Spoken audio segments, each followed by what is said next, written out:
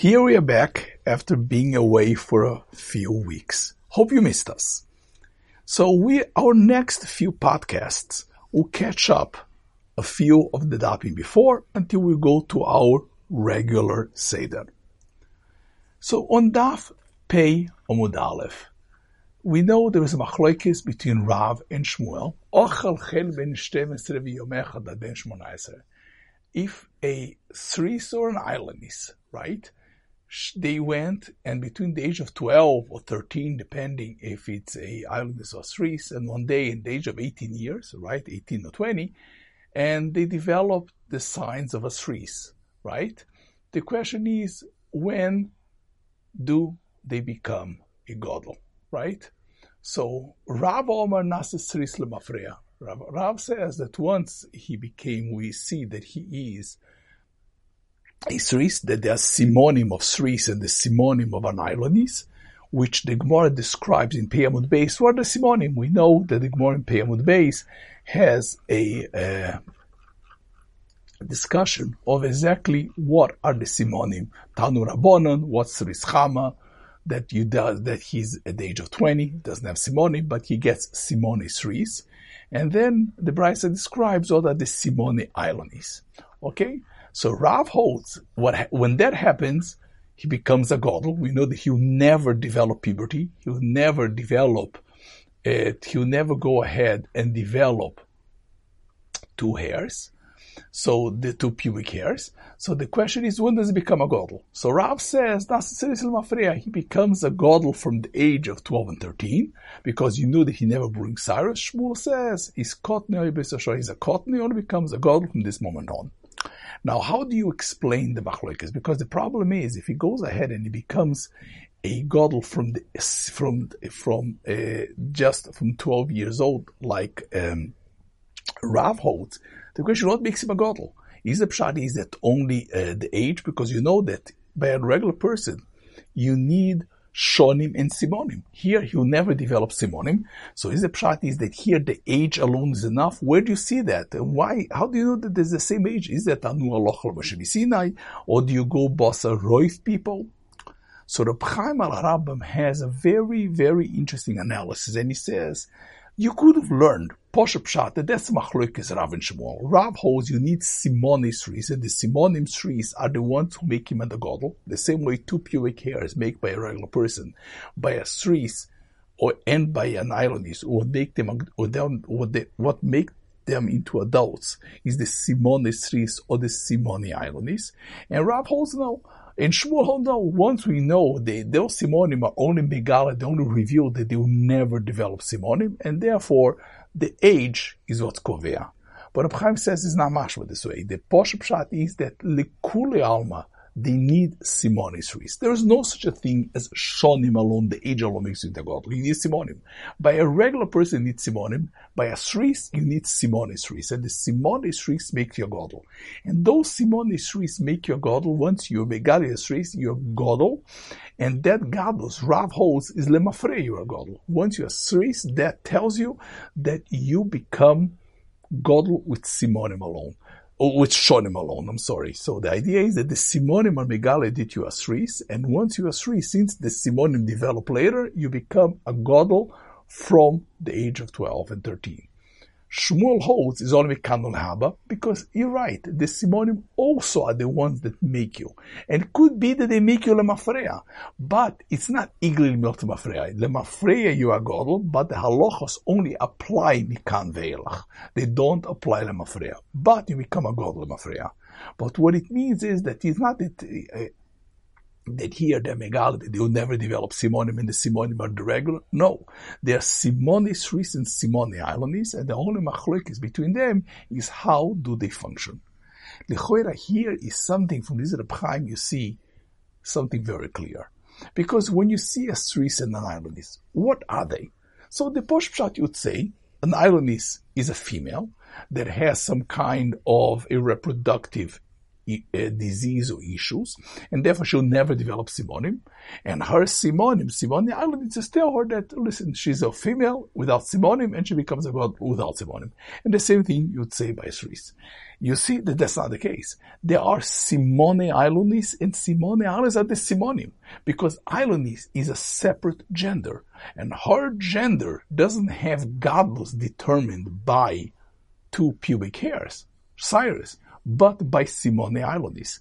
And therefore, the halach is the Simone Ailonis, is Machlokes Rav Shmuel. How do the Simone Ailonis function?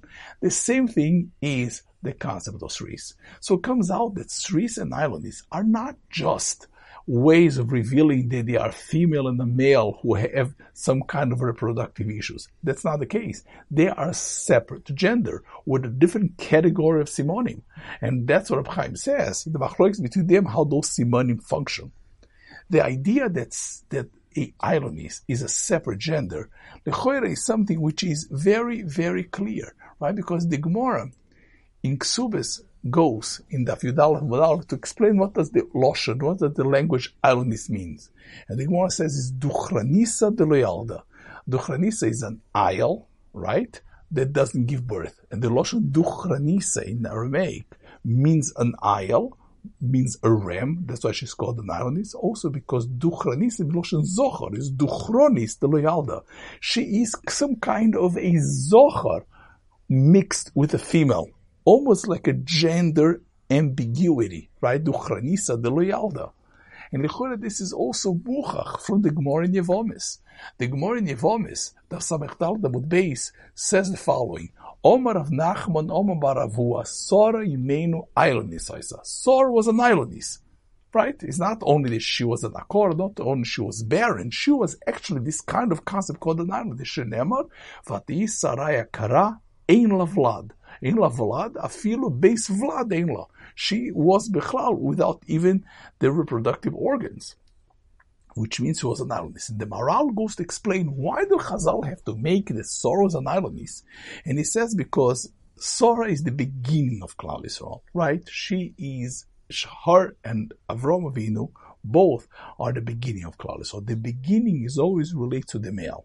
The female is always developing something which is there. We know that the male and the male is always gives you the seed, and the female develops the seed. That's why how the Maral always learns. That's why Rashi Shita Masechta Megillah is that the father is deemed the father from the time of conception. However, the mother is only considered the mother at the time of birth, because the mother needs to have the process of development. So says the Maral, how can you have Sora female to the beginning and the conception of Klal Yisrael?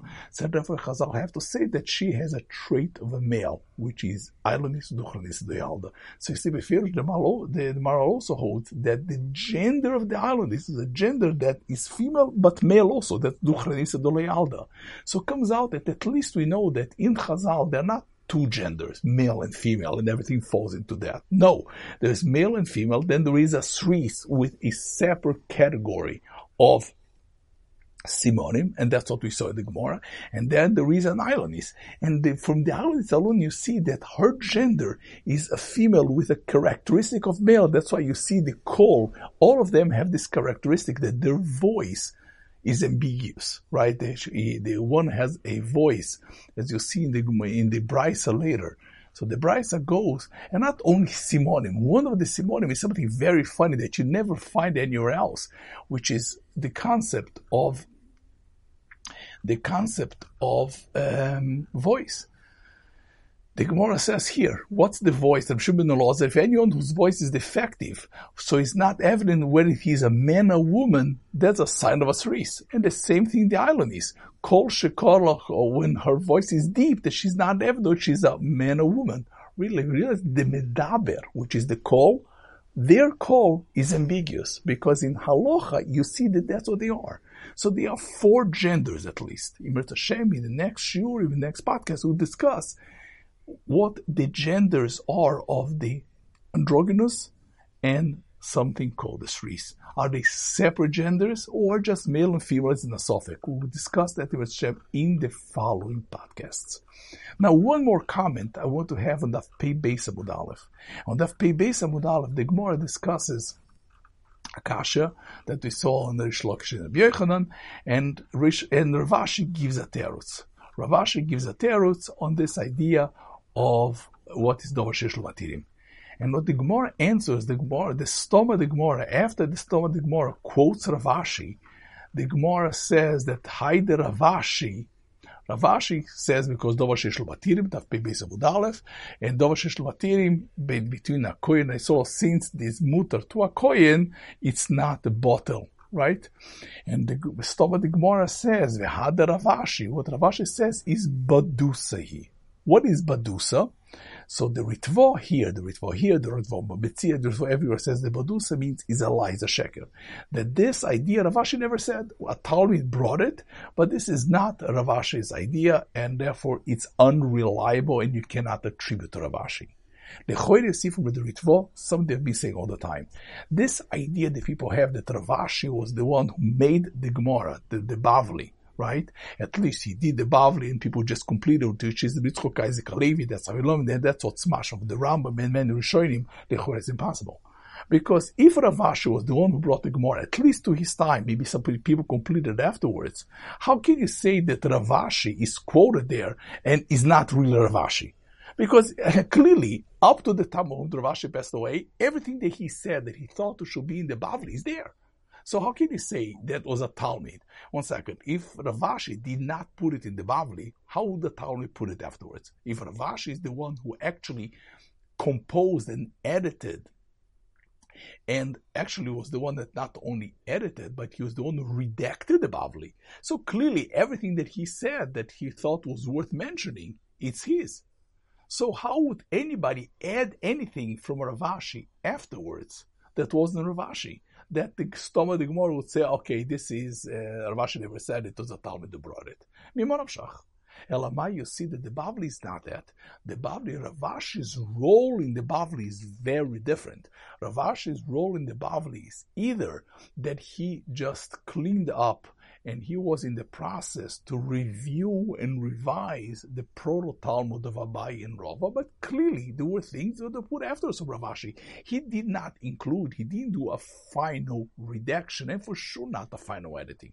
Therefore, there were words of Rav Ashi that came out afterwards, because Rav Ashi didn't put everything in, so there were other statements of Rav Ashi that they added, and on that, the Gemara says, Badusa, the stuff of the Gemara says, okay, these statements were not really said by Rav Ashi. They brought it is a Talmud Toya.